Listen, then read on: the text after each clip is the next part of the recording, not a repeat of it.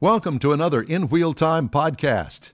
Today, it's Car Review Tuesday, our twice-weekly review of what's inside our new car showroom.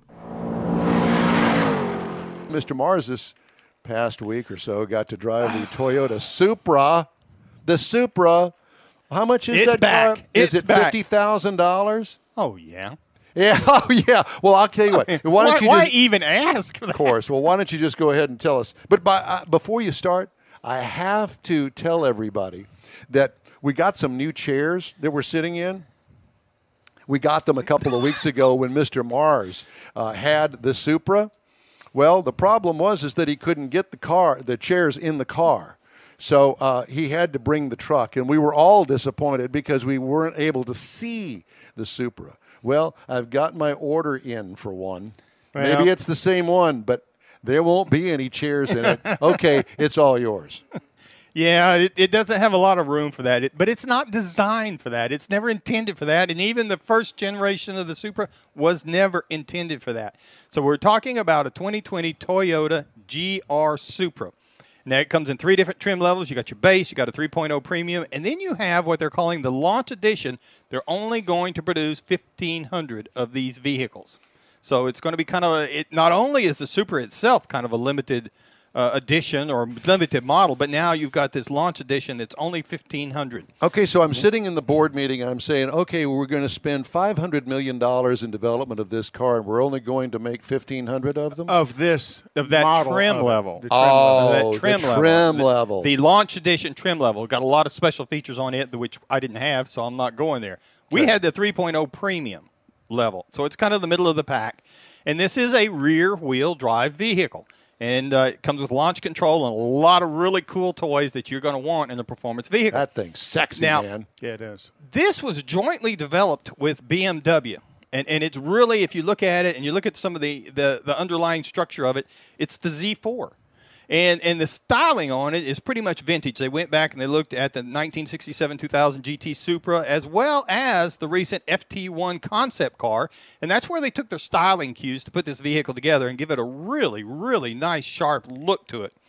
Now, you get to looking at it. And one thing I'm going to tell you that I was surprised to find out is this vehicle is actually 4 inches shorter. The wheelbase is 4 inches shorter than the other sports car that Toyota builds, the 86 that they call it. This is shorter the than wheelbase the 86? is shorter. Okay. Now, the overhang of the body in the front and the back, because of the style of it and all the vents and the intakes and exits and all that stuff, it gives it a longer body that looks bigger, but it's really 4 inches shorter on the wheelbase. Now, that makes a big difference in how the way this thing's going to handle.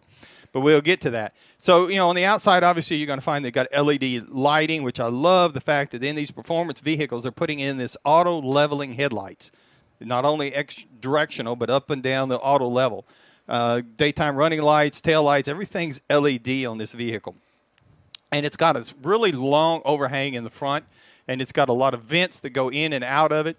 And it looks like there's a lot more there than some of them are there for looks, obviously, and the same thing on the tail end of it. A lot of that styling. I think there's a lot of function to all of them. There is, but there's a lot of them though that are there for, they look cool. Dude, that is it's part of the styling on it. Sexy car. And this is the body style Toyota is currently using in the Xfinity series of NASCAR.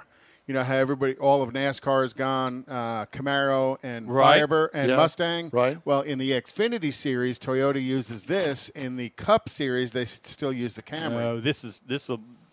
From looks-wise, this will blow the doors off of a Camaro. But anyway, and you can see it's rolling on some nice 19-inch twin 5-spoke aluminum wheels. Got the red Brembo brake setting there to kind of really offset it. Again, lots of vents, intakes.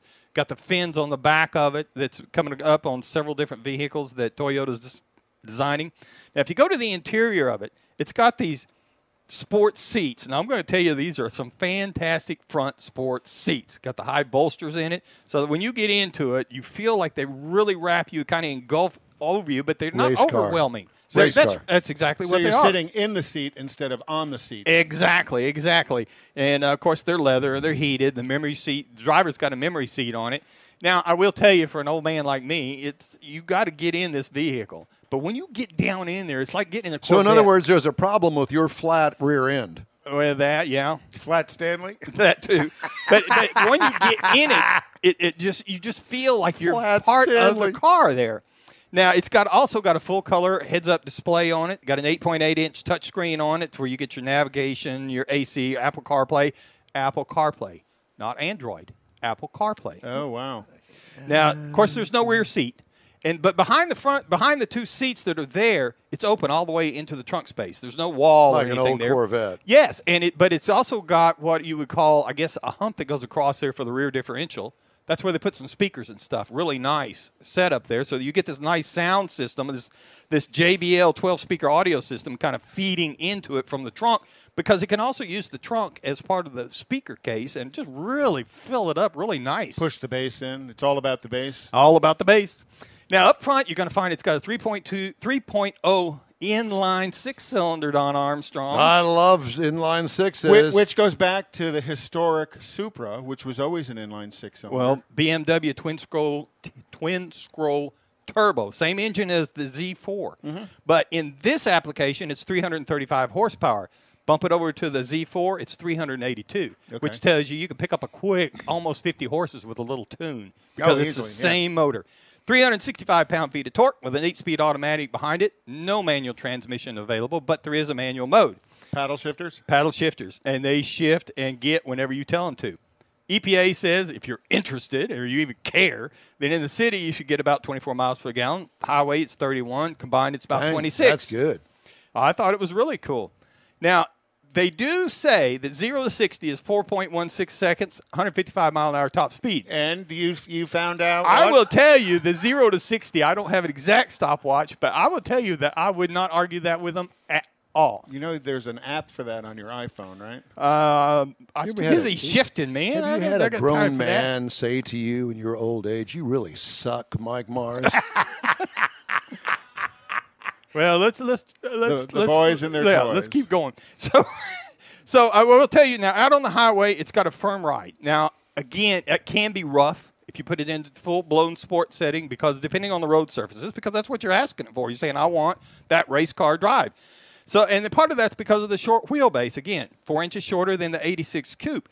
So if you're looking very much for that performance driving experience, other than the manual transmission, this is something that you need to look at. Now, if you're looking at something to compare it to, seriously, the Porsche 718 Cayman that starts at $57,500, the automatic starts at $60,000, a Chevy Corvette that starts at $59,995, or the Nissan 370Z, which is getting a little older, but if you're in a budget, then you can start into that at about $30,000.